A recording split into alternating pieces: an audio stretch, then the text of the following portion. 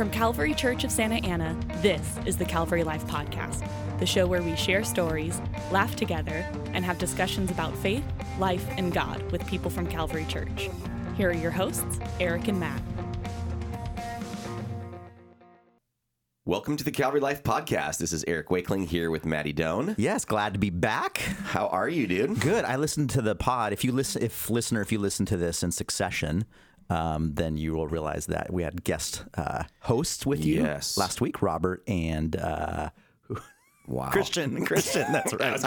I did listen to it. But it was really good. I am a fan of the podcast. Oh, nice. So, like, even when you weren't on it. Yes. Maybe especially when you, like, for yourself. It's a little bit more relaxing. Right. You're not, like, having to listen to your annoying, like, okay, I'll just leave it like that.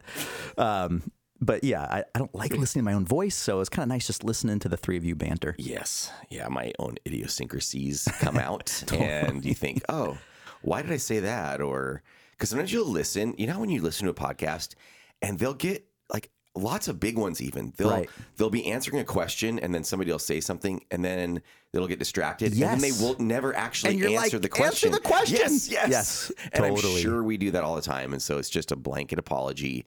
But I heard like the Smartless guys do that today. Right. You know, I imagine there's already been a question we've asked right now that we've completely forgotten about. Yeah. How are you? How is he? We want to know how he is. He's fine. So we're recording this the day after the 4th of July. Correct. Which has some interesting meaning. Number one, I want to come in hot with a couple takes here. Yes, please. One is your staff here at Calvary Church, Santa Ana. I received an email at 7:10 a.m. from one of your staff this morning. Okay. And another email from a separate staff member on a separate issue at 8:13 a.m. Okay. The day after 4th of July. Like, what's going on with that? Yeah, because we just like live clean, healthy lifestyles so we can all be up and at 'em, ready to go. I don't know I don't understand the question. I feel like the 5th of July is kind of like December 26th. Yeah. It's kind of like January 2nd. It's like people work, but they kind of take it easy. You were out in the sun all day, likely. Yes. You also probably ate some of the worst food of your life. Check in my life. You're nailing it. And some people also partake. Probably not most of our staff, No, but pretty hard. Will go hard. So like, but in the normal sort of world, I bet people are just like, welcome to my entire neighborhood. Okay. Yeah. There you go. And so you've got, the next day should be like a agreed upon 10 a.m. start. Yes. Okay. And so your staff sent me an email at 7:10 and at 8:15 or something. Okay, can I guess who? Are you willing to say who it was? Yeah, I am absolutely willing to go public with these names. To shame. Number one draft pick for this is Shannon Reese. No. No? Shannon celebrating over the weekend, her oldest son getting married. Yeah, huge. So, it was awesome. So, no, it was not her. Okay, I thought she was back to work today. Maybe it's tomorrow. But I did see her car in the parking lot, so she is here. Okay. Oof. Michael Wells. No, it was not Michael. Is it Brian Smith? No. I was trying. Is it Kate, your admin? No. Dang. Yes. Okay, this is really fun for all the listeners right now. Is it Susie?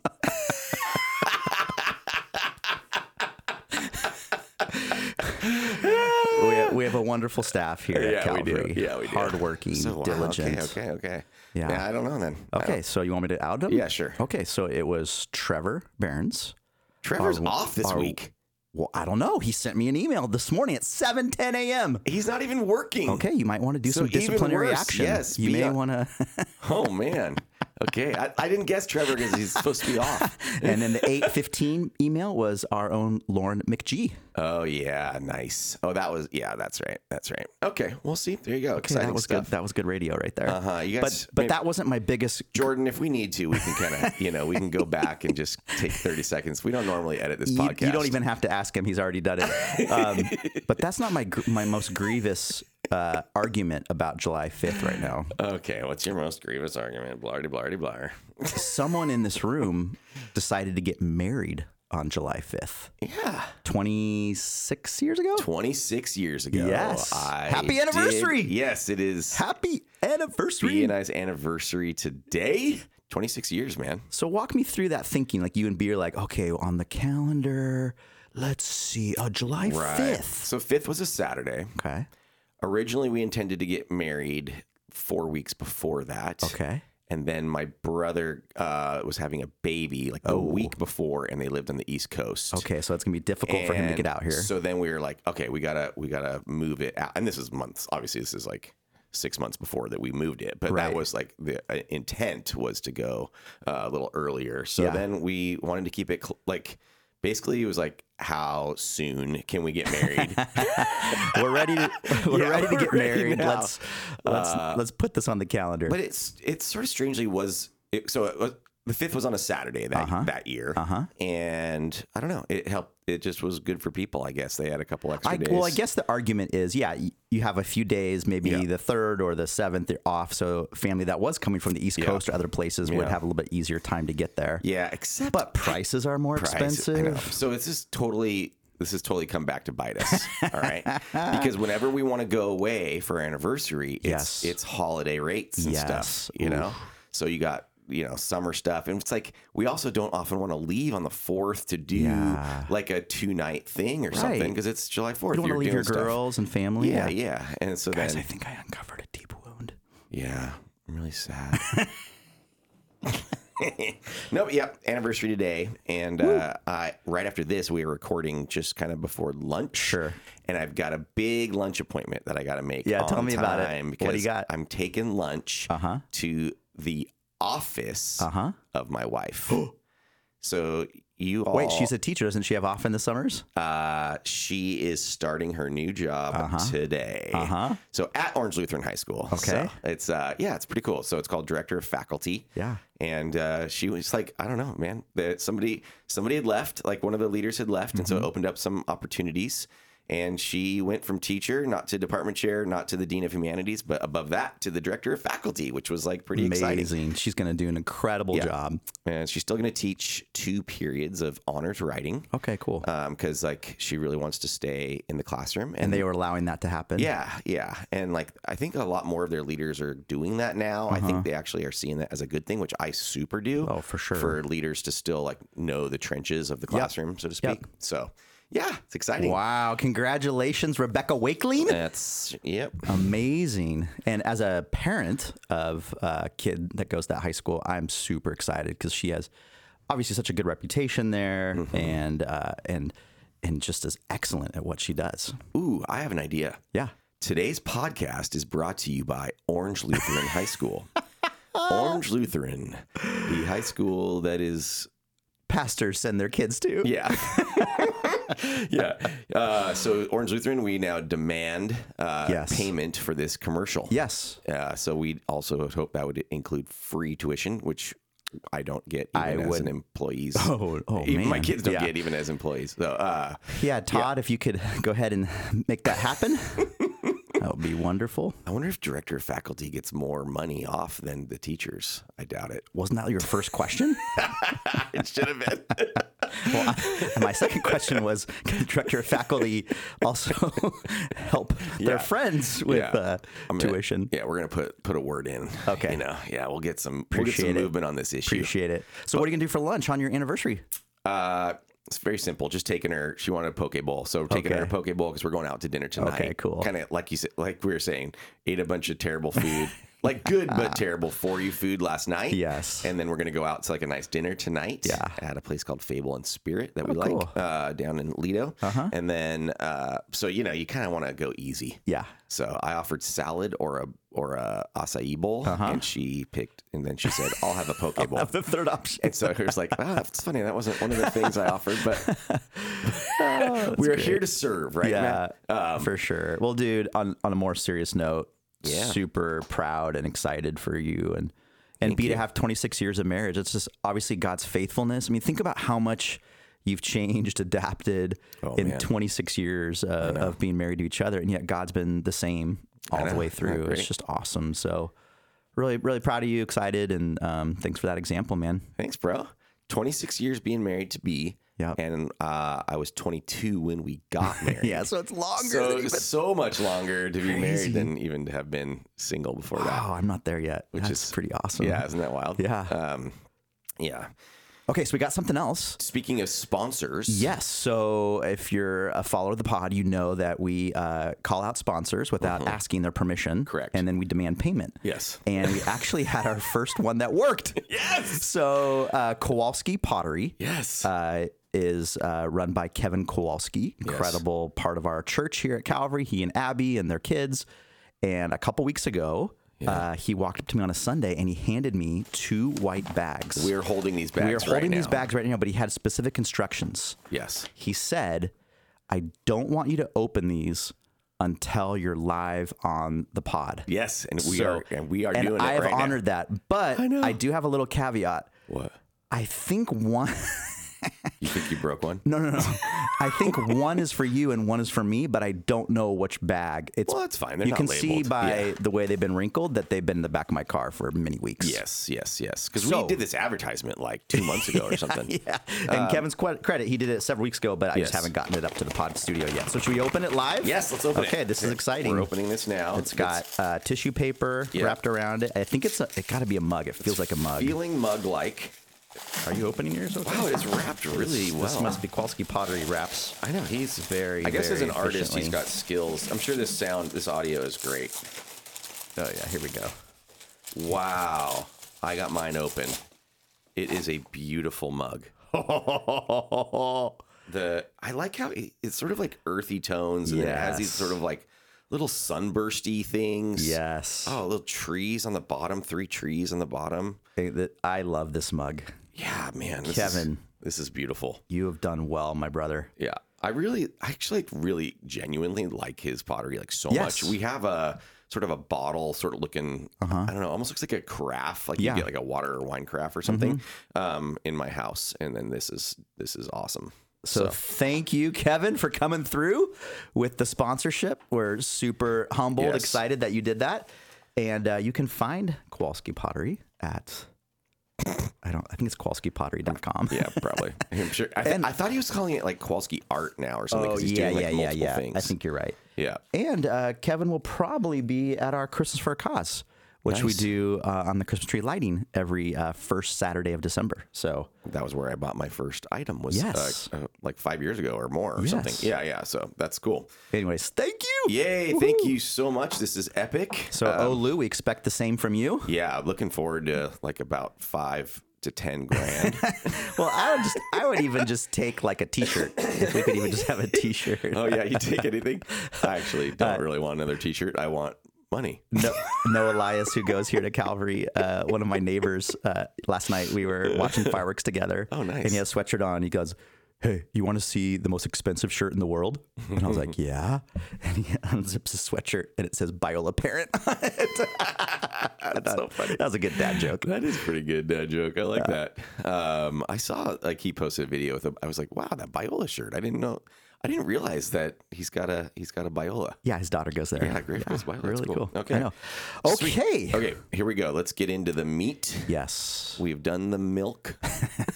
It's time for the meat. You've fast forwarded properly. Yes. Yeah. If you've hit that forward button to 13 minutes or so.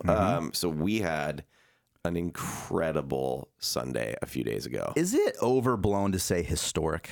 Yeah, no, it's not, because it really was historic. It is not overblown to say that, because this is, I think they even said this was it was maybe the first time a Bible dedication ceremony has taken place in like a U.S. church or something, or one of the first times, because usually it's in the place. Yeah. So in the place that a Bible translation is going to be at. Right. But this one that we were celebrating was not able to be because it was in a we call this creative access, like a place that is not legal, let's say, to be Christian or to be expressing it. And you don't have churches on every street corner or any corner.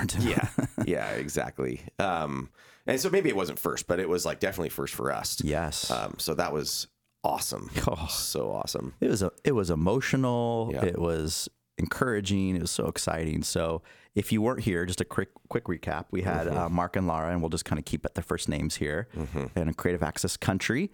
And they've been working on this translation the Daria people, which is a pseudonym, but you can just kind of catch that. But Daria people, for 25 years, for 3 decades of their life, have been spent doing this. And that's included living within the country. That's included terrorist bombings that have happened while they're living in the country that affected them, that actually their kids were in this basement of this building that they were holding kind of an underground church, and bomb went off and affected the whole family. Yeah. It's included having to live in Europe and work kind of remotely back here in the States. It's been such a journey for this family. And so even just to see that this come to fruition and then to be able to celebrate as a church, it just felt super humbling. Like, oh, how cool that we get to even just see this, be part of it, partner with them. Yeah. It was very emotional and very exciting, because you see so much hard work, so much struggle and trial and joy and all of that, and relationships and everything, and just seeing the power of God at work. And then for them to be able to finish this New Testament in this language, Daria. Right. And just like, wow. Yeah. And then there's this one, the moment that sort of got me was almost at the very end, when he said the blessing in that Daria language when we prayed at the end. And then I had to go right after and pray in English. And I was just like, I was kind of overwhelmed. I talked to a few people that were like, I was crying at that point too, but I didn't have to say something. I didn't have to be on the microphone. Yeah. Anyway, it was great. Yeah. So. Yeah. And then follow up that emotional, powerful moment with them walking the translation out of our Calvary Worship Center. And then placing it on this really cool new little spot we have in the lobby, if you're here next time at campus to see it, where we have 21 translations that Calvary field workers have been part of, that we've gotten to be part of. If you are given to Calvary Missions or prayed for a Calvary missionary, you've been part of this. So 21 translations of mainly the New Testament, because the Old Testament is another, 25 years on top of that. Some have the folk Bible too, but so Sunday afternoon, I was just kind of alone, and I had a chance to just kind of stare at that for the first time. One of our colleagues, Brian's been working on it. Yeah. I was like, wow. Yeah. Calvary Church, like not like feeling like proud, like as far as like ego of our church, but just like, almost just like, I can't believe that this church in Santa Ana, California, on North Tustin Avenue, has gotten to play a role in 21 different people groups having this access to the scriptures. It's like, so cool. It's so cool. Yeah. So I hope Calvary listeners, you guys are excited, proud of what God's done through you. Me too. And it was, so it was like cool to hear, like to have that celebration of that, but we also kind of like heard some of their stories, and even if people don't, it's hard because this one you can't go watch the live stream, because we can only watch the live stream. We'll get into your little mini sermon, but you can watch up to the point of like a sort of a mini sermon by Doan. And but like there were all these moments of just like videos and testimonies of kind of like how this works, and like you really have to. It's like all depends on relationships. Yeah. Because like a huge portion of this that I've just like reminded of, a huge portion of this whole thing is like a native speaker has to be part of that translation. Absolutely. Team. Yeah. So you can't just, or at least like these days, you can't just like go in and sort of learn the language and then sort of scribble out a Bible. There's so many nuances of that. Yeah. And because they're trying to do Bible translation that will be excellent. It's not just like, hey, let's get some, maybe like in the oldest of olden days when you would go into a tribe and just kind of like try to learn the basics of their language and get them anything so they can hear the scriptures, like so that these like people would have been able to already have heard like certain verses or certain portions. Usually they'll kind of like finish a portion and publish like one of the Gospels, or that's what Mark and Laura did. Yeah, that kind of stuff. Even just kind of getting people into that like kind of process. But like that's so important to have a native speaker of that language, so they can be like, that doesn't feel right, or no, that means a little something different than what you think it means. Exactly, yeah.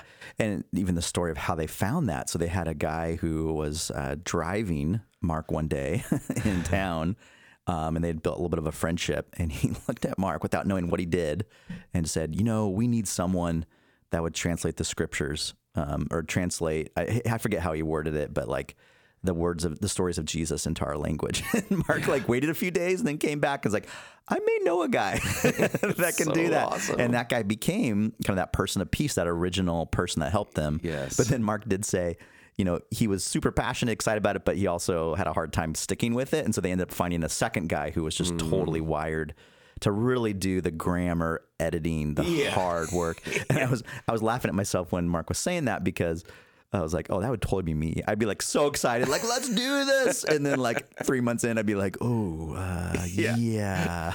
I don't know. I'm not wired to do syntax, grammar. Right. Obviously, then my wife would come in. Yeah, I'm aware. Do you think you would be able to?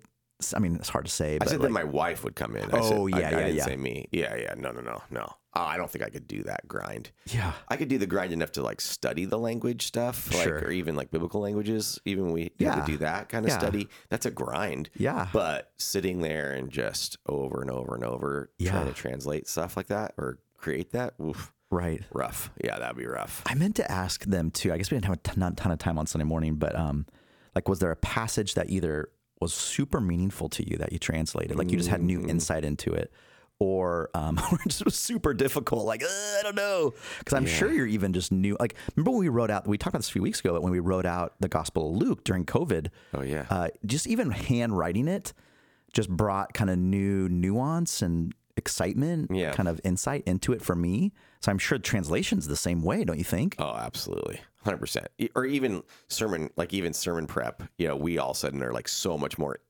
into a passage than we ever have been in our life. And it's like so rich. So it can't be less than that. Right. It's got to be way more than that. Totally.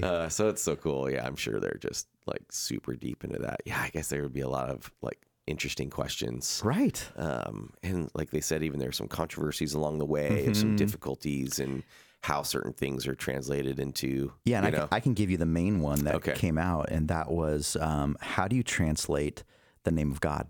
And so that was a really difficult. I mean, maybe it sounds like from our mindset, like, oh, of course you just say Lord or Yahweh, even in the Hebrew, but they were trying to craft it for a Muslim audience. And so would you say the word Allah? Would you say some kind of a hybrid word or what? And so I actually don't remember to this moment what they decided on. But that was, I mean, at that level, like, oh, how do we make this so a Muslim background person doesn't look at that and immediately dismiss it? Yeah. But how do we also not water down or confuse who we're talking about? And so, I mean, those are like, that's not just like taking a word and translating it. That's like exactly very theological. Yeah. I actually remember hearing about that controversy, like just in the greater world. It wasn't like about them specifically. No, but it was a global conversation. Yeah, exactly. So that was a big deal. So you have to navigate a lot of hard things along the way, both like living in places that had bombings where they were, all the way to just like, sort of whatever Christian culture controversies, but that do matter. But like sometimes we get these sorts of things and they'll just get so blown like out of proportion, or what happens is sort of like, whether it's politics or like denominational politics and stuff like that will kind of like come in and they're like, we're not doing that, guys. Like, that's not what we're about. We're trying to make it accurate, beautiful, and clear. Yep. And so those are the three terms. Yeah. That's right. The ABCs of Bible translation. Yeah. Accurate, beautiful, and clear. I feel like that's kind of our goal even in preaching, isn't it? Yeah, should be, right? Yeah, that's good. That's good. I usually can get accurate. Working on beautiful and clear. Those are the two hard ones. I think I'm usually beautiful, not accurate or clear. Nice. Is that like a reference to your little hooded shirts that you've been wearing lately? Oh, boy. Looking beautiful up there. The people want to know about... Thanks, Kev. Thanks for the mug. Oh, look at that subject change.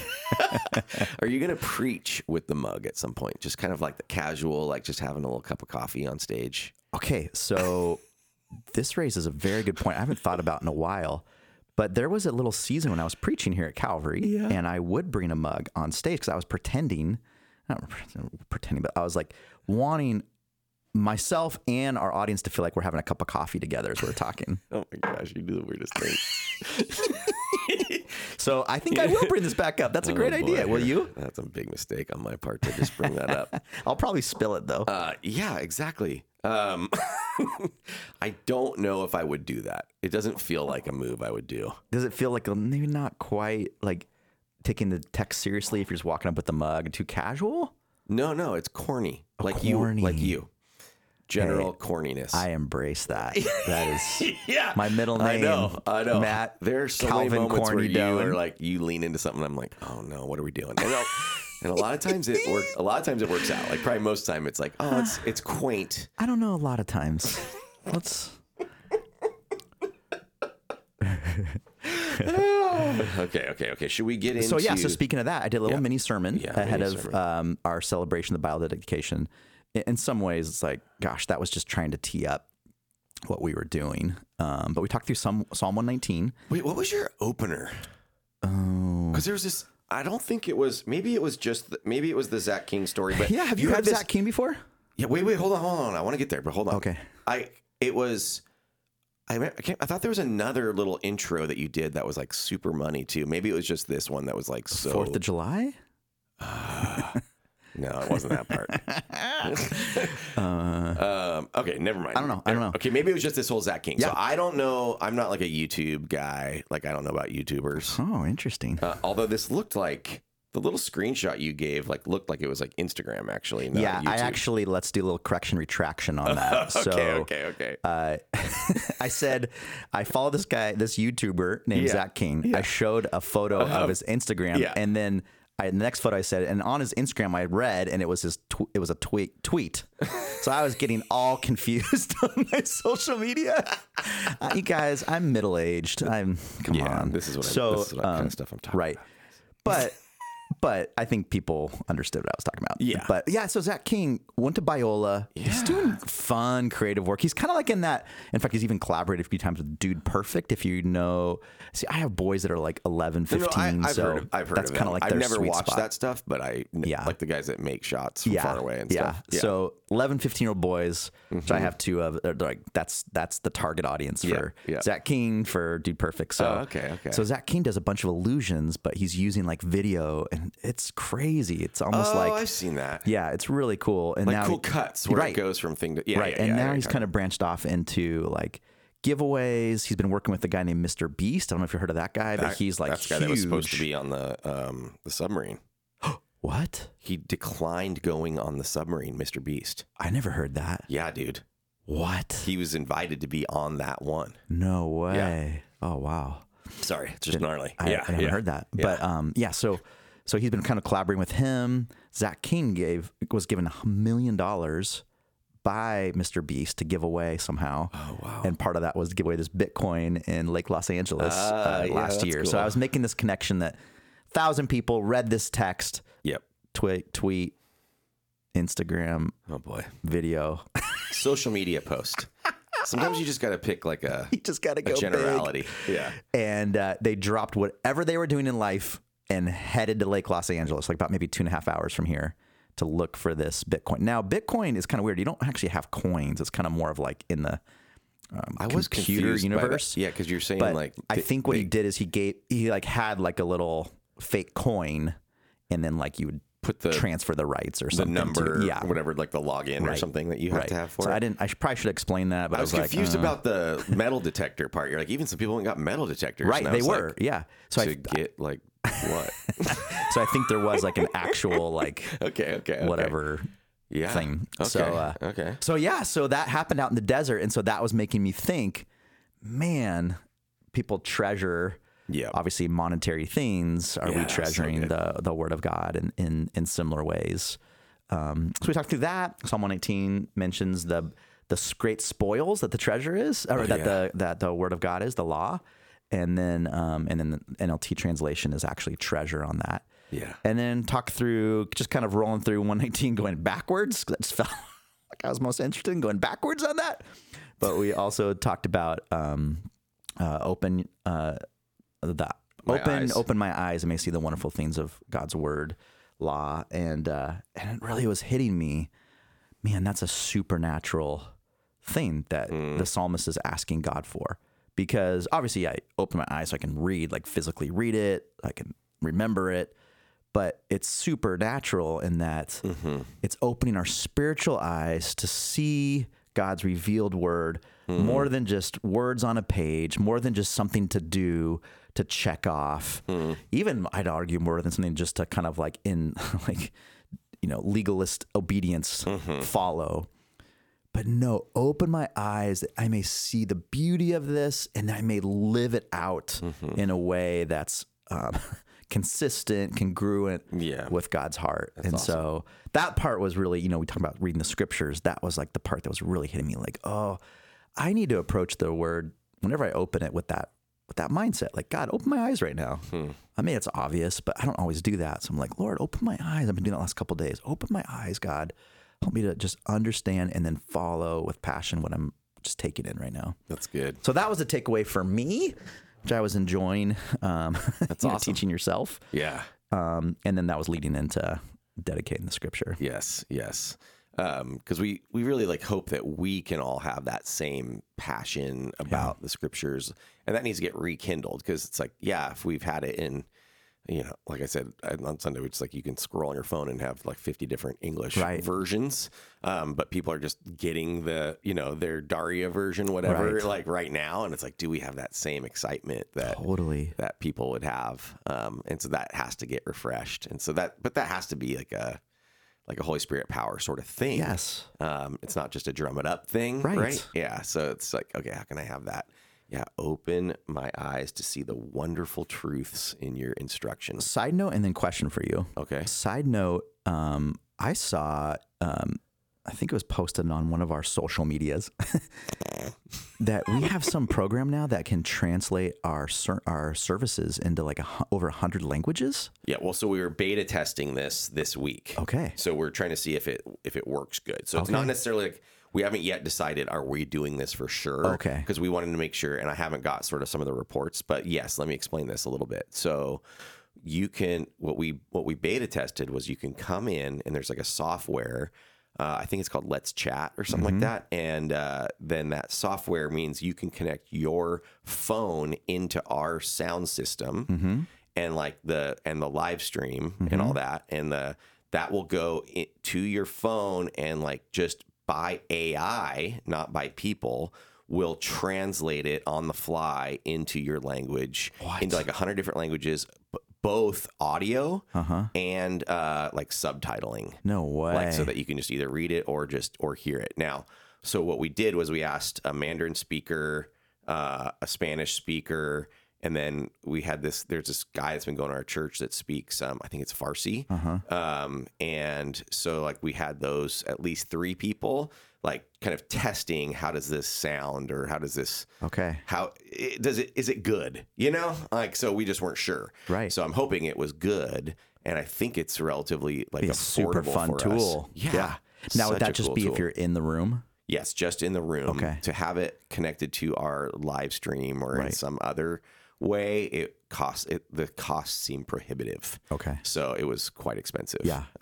And so anyway, but even speaking of, that's one maybe less barrier for people to understand. Yeah. I do wish you would have told me that there was going to be people beta testing it before I preached, because it was super discouraging looking down and seeing everyone looking at their phone.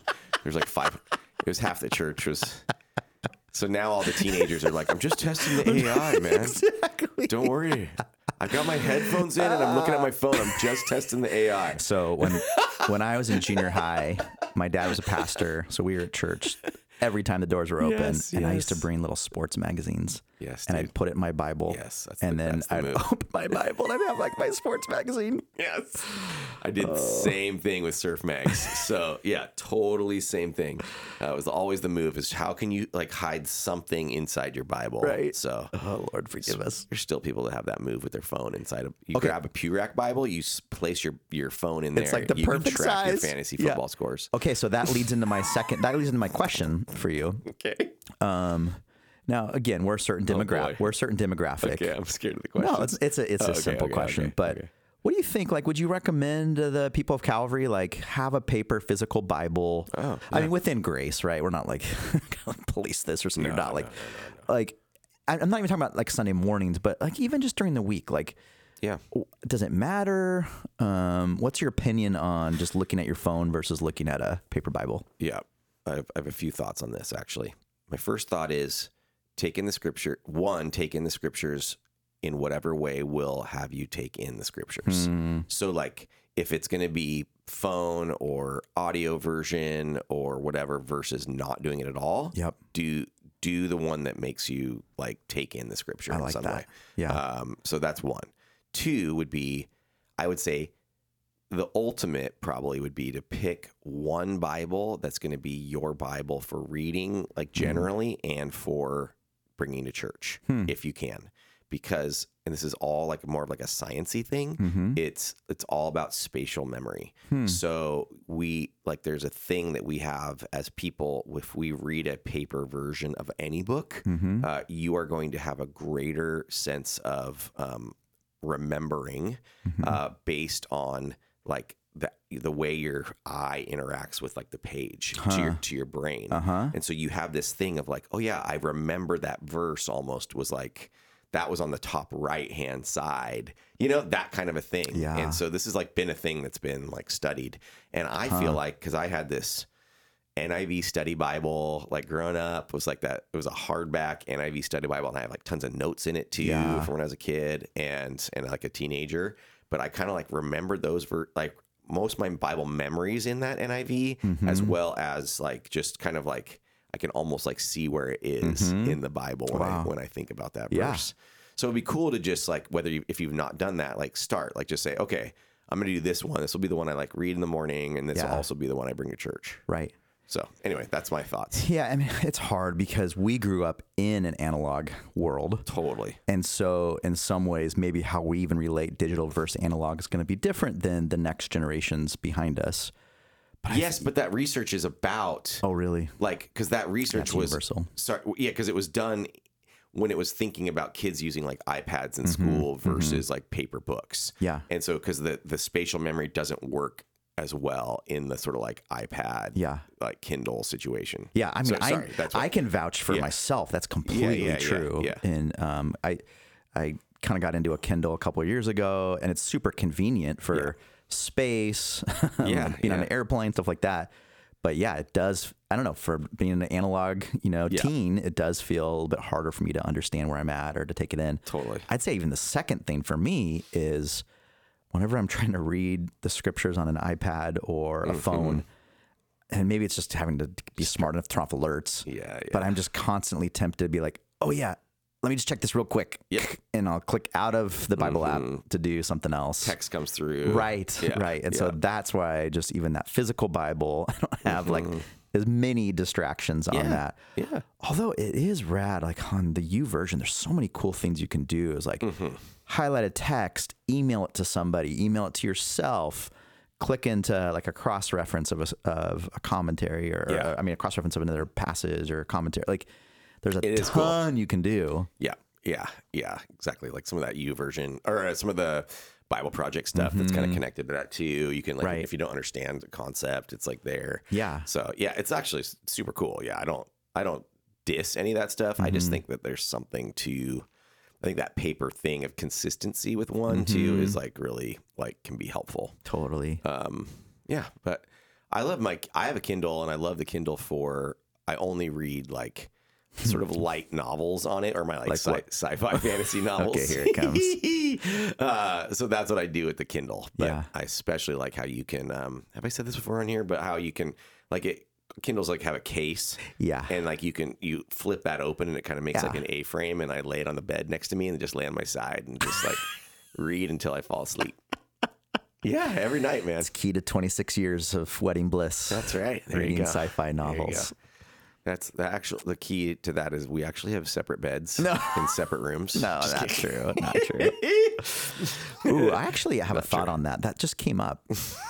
Sorry, we're going way sideways. That's good. But I just think a piece of marriage advice is sleep in the same room. I think that's a very basic piece of marriage advice. And I understand there's people with health issues, and gosh, even sometimes like major health issues where that's not possible. Oh, sure. Yeah. But I just think there's something about separating bank accounts, separating bedrooms. Oh, yeah. Just the more you're doing separate, I think it's just not helpful for any marriage. That's my 26-year anniversary advice for you. Thank you very much. I will actually double down on that because I had just read recently, and I actually agree with this.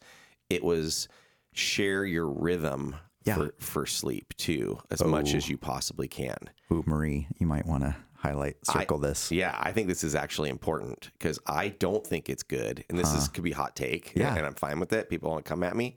I don't think it's good when one person goes to bed at like 9:30 and the other person goes to bed at 12:30. I can totally understand that. Yeah. There's a lack of intimacy, and that can like then just continue. Yep. So I don't know. I'm not saying like every single time. Like if that's every once in a while, it's not a big deal. But I think you should share your rhythms as much as possible. It's probably the go to bed rhythm too, more than like the wake up rhythm. Yeah.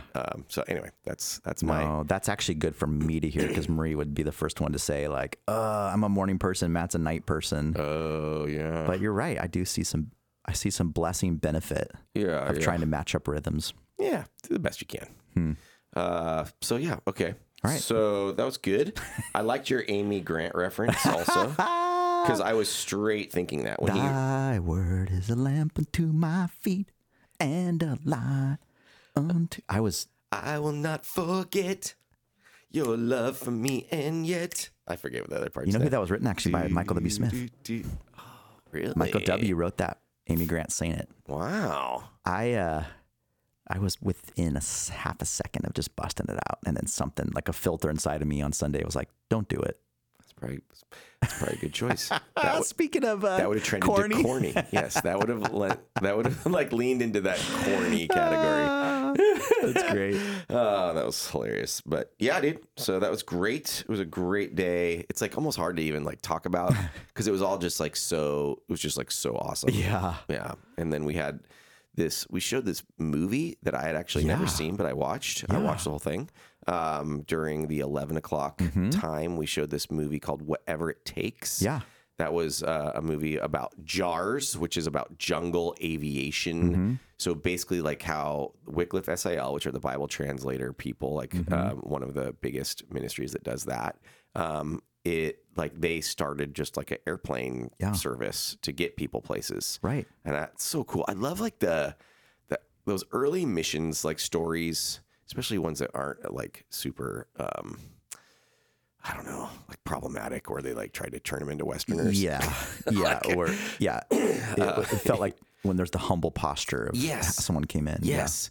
Yeah. And it did feel like it was getting better with that kind of stuff. But these like planes that were so cool, like sea float planes that would go onto the Amazon River and stuff like that. It's just like so epic. It is. And then they're like building like little landing strips out in the middle of Nowheresville. And it's just so cool to see these pioneer type people. I know. And you can watch the video. It's 90 minutes, but it's on, I'll get my media right here. It's on YouTube. Just type in Whatever It Takes, JARS, JAARS. Okay, quick quiz here. Yeah. I know what the first two letters stand for. What is I don't know what the rest stands for. I was actually very afraid you were going to ask me that question right now, because I should know this as one of our global pastors, and I've had it told to me several times. It was in the movie, and I still can't remember. I can't remember either. Jungle Aviation Radio Satellites. I don't know. I know, it's hilarious. Grace Goreth, we apologize. Yeah. Well, it's funny. It's like you go to their About Us like page on their website, and it's like it doesn't really describe it. Literally nowhere. So a little tip for you guys: missions orgs are notorious for just making acronyms out of everything. Yes. So you have like Wycliffe SIL, which actually stood for Summer Institute of Linguistics.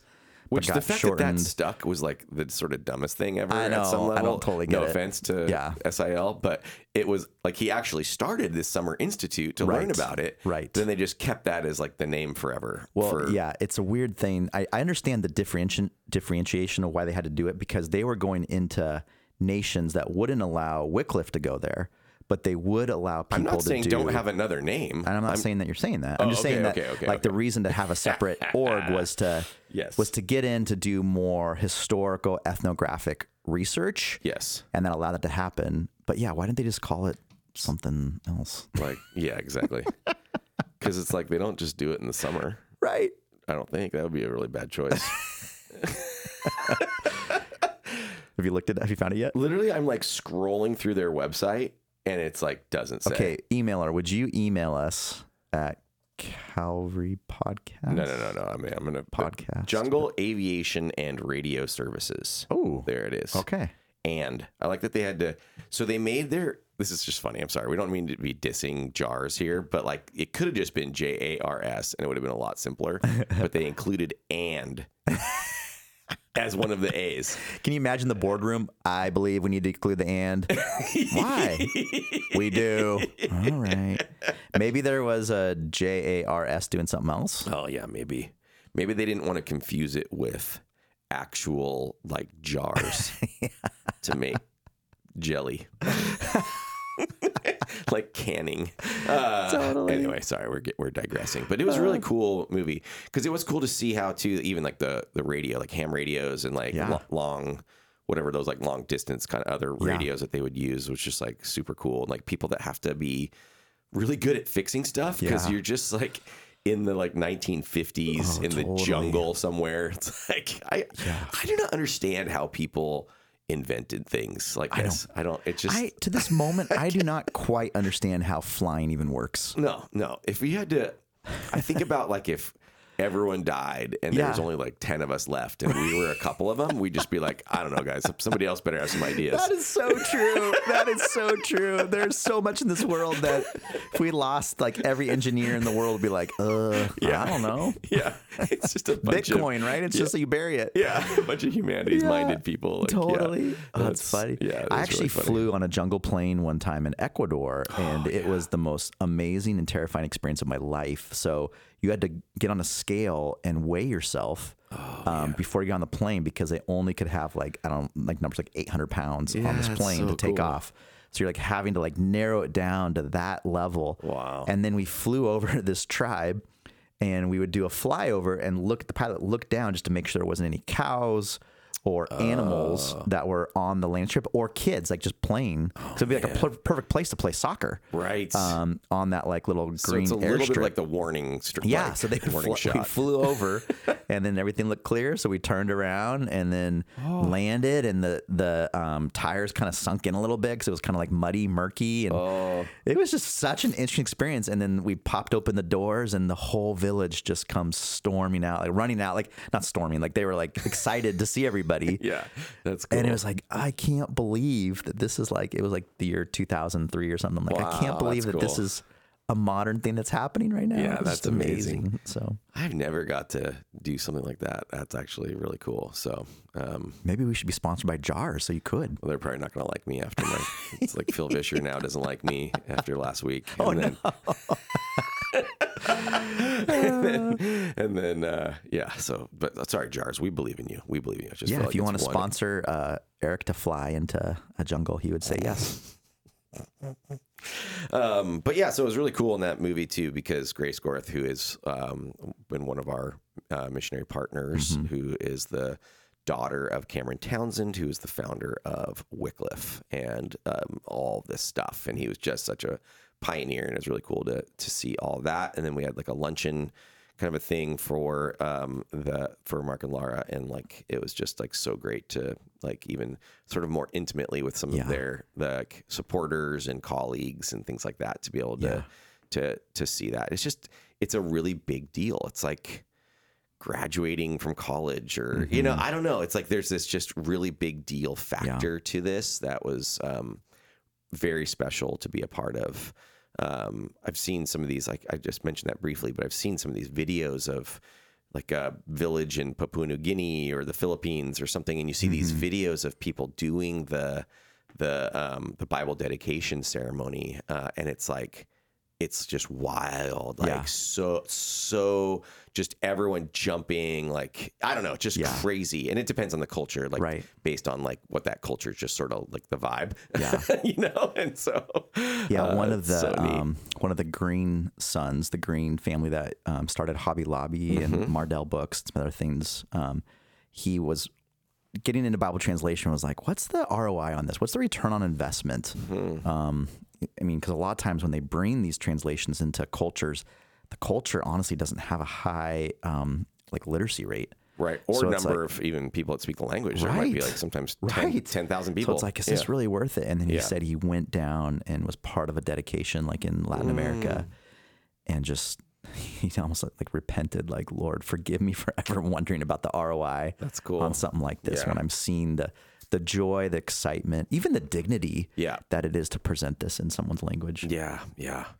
That's so cool. That's cool that he had that kind of turnaround on that, because I always get frustrated with the ROI question, about anything in ministry. Well, yeah, about anything in ministry, but even like we'll get that, like, so in my work with Greater Europe Mission, people will be meeting with some like major donors, and often it's like in those kind of situations where they're just like, well, what's the, with this kind of area of ministry or whatever.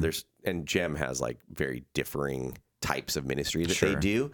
And so in like a certain part, like what's the ROI or whatever. And you're like, well, I don't know. It's not just like about, because there are certain ministries where it's just like these people kind of are like going for like a dollar to conversion kind of ratio. Yeah. And you're just like, oof, I don't know. I just don't know if I like that, that way of thinking. I do want to have we want to invest the money wisely, but sometimes dollar to conversion ratios are a little yucky. Yeah, Jesus talks about stewardship in the Gospels, but to convert it, like you're saying, is sometimes difficult. And we're going to get into that next few weeks on Sunday mornings. The whole idea of the fisher of men, and sometimes you can say, okay, this is going to work. Sometimes you're just like, okay, Lord, whoever you call, I just have to trust that. Yes, exactly.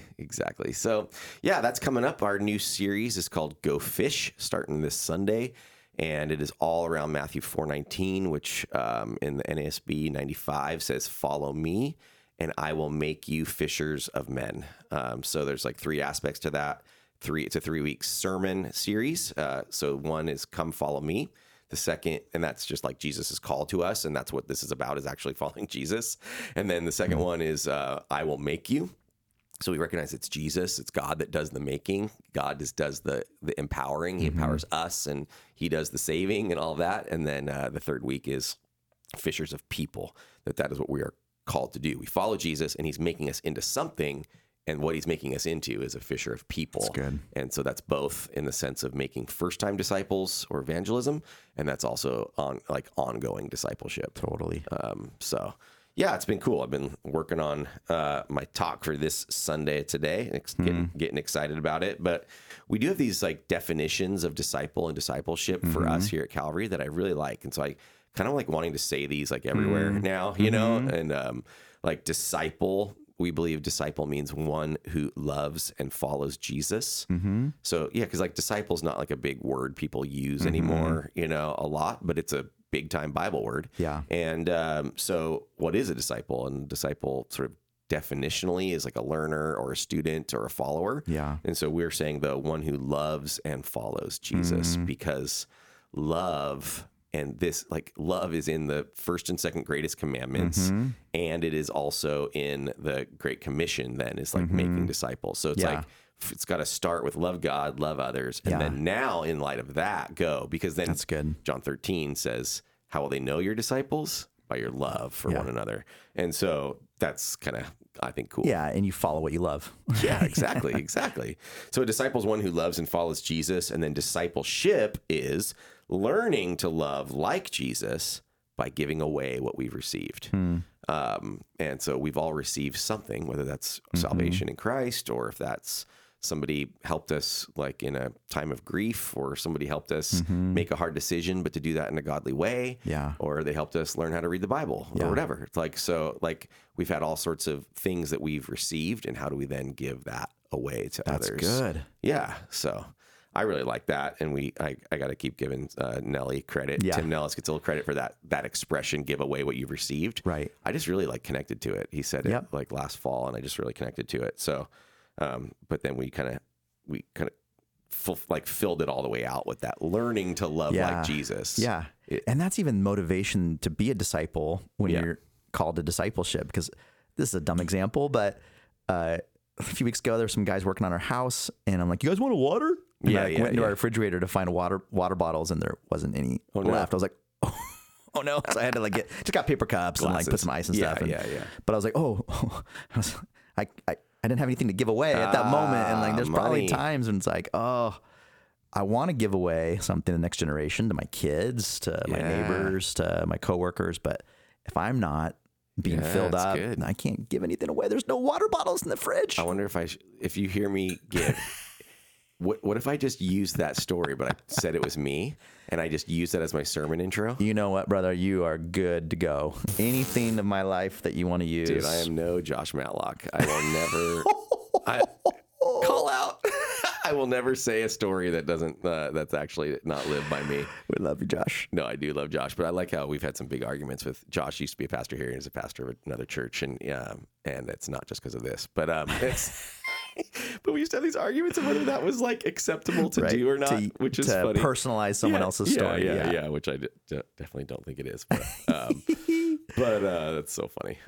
So discipleship, learning to love like Jesus by giving away what we've received. I like that. We want to be just like learning, focusing, growing in that. We also have that summer book club that is part of this. Have you started reading it? Yeah, for sure. Yeah. So What If Jesus Was Serious is the book. We will have more copies available this Sunday. Yep. And or you can obviously just like buy it on your own. Yep. And it's really cool. It's like just a cool little book by this guy named Skye Jethani, and it's just like all about Sermon on the Mount. So what if Jesus was serious? And it's like kind of like about these words he said in the Sermon on the Mount. I have to say though, it has a lot of drawings in it, and it's short. Yeah. So I was like, oh, it's perfect for summer. But as I've been reading it, I'm like, oh, it's actually pretty deep. Like I need to put this down and like think about this for a minute. Exactly.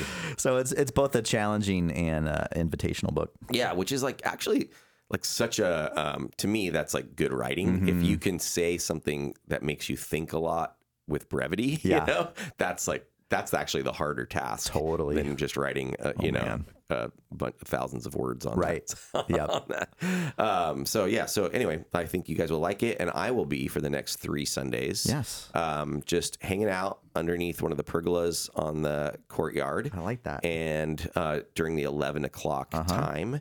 And if anybody just wants to chat about the book. And so doing like a version of the summer book club for those 3 Sundays. And what I'm hoping for is, hey, here's like, this would just be like, hey, here's what it looks like to just kind of talk about something like this. And then now you go do it with somebody else.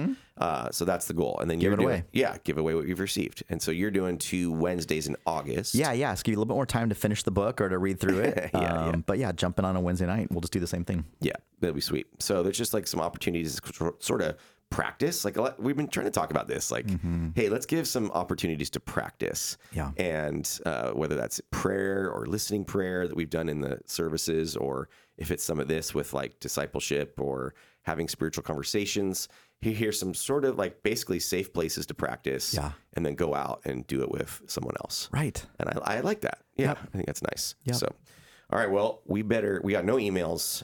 And I didn't fish for questions on like Instagram or something. Yeah. But no emails, but we would love to get your emails. Yeah, we'd love to know if there's anyone out there. So if the metaverse or whatever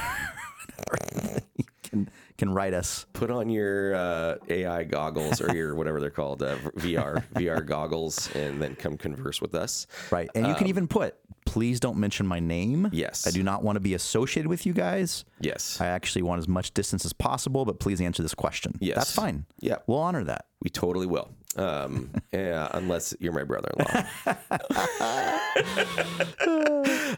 But yeah, we'd be super happy to do that. So podcast@calvarylife.org, or carrier pigeon, text, email to our personal emails, whatever you've got. Just give us a shout, podcast@calvarylife.org, and we will answer your questions. Thanks to Kowalski Art, Kowalski Pottery for the mugs, and thanks to Orange Lutheran for the scholarships.